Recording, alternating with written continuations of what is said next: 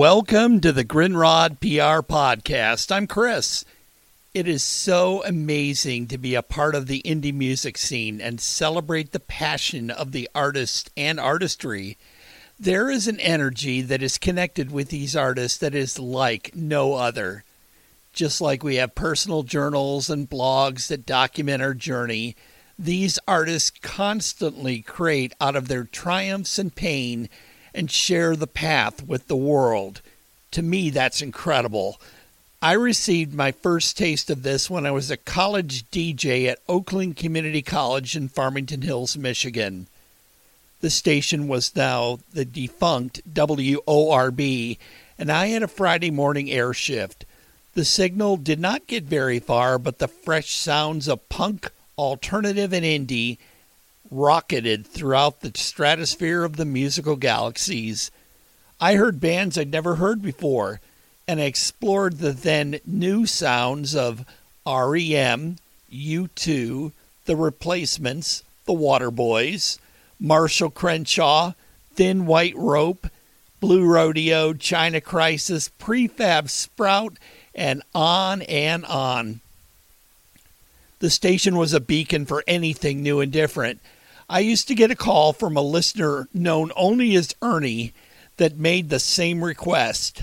I'd like to hear new music from new bands that are rare with a whole lot of synthesizer, a whole lot of rapping and scratching. Where do you even begin? But you see, that was the joy.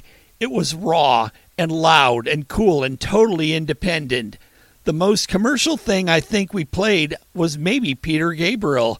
We had a DJ named Damon that loved to play Games Without Frontiers over and over. I actually fell in love with the station as a listener. I heard a Marshall Crenshaw song called Whenever You're on My Mind. Mind blown. I knew I had to work there.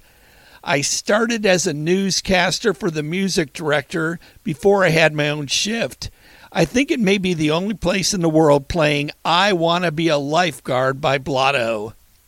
Okay, if you've never heard this gem, Google it. I Wanna Be a Lifeguard by Blotto, Blotto. Hopefully you'll thank me later. This is the roots of who I am and my indie spirit. Musically, I can get bored easily by overkill, but I never tire of new. I remember buying an import cassette of The Queen is Dead by the Smiths in 1986 in Toronto. I had to have it. If you remember one thing today, Chris loves the Smiths and thinks Johnny Marr is one of the best guitarists ever. Yeah, it's random, but a total piece of who I am. At one point, the Smiths' album Meat is Murder was in the WORB library as a new release. And How Soon Is Now was a new add to the rotation. That was 1983. Now it's considered an indie classic. I miss those early days of music, but celebrate them daily through my listening habits. Explore indie music. Choose new. Choose different. Be the exception. Chris Grindrod PR is here to help the indie music artist, band, or label. We love to promote every artist that dares to be different. Visit my website, chrisgrindrodpr.com. You can also email me, chris@chrisgrindrodpr.com, and Grindrod is spelled Grindrod.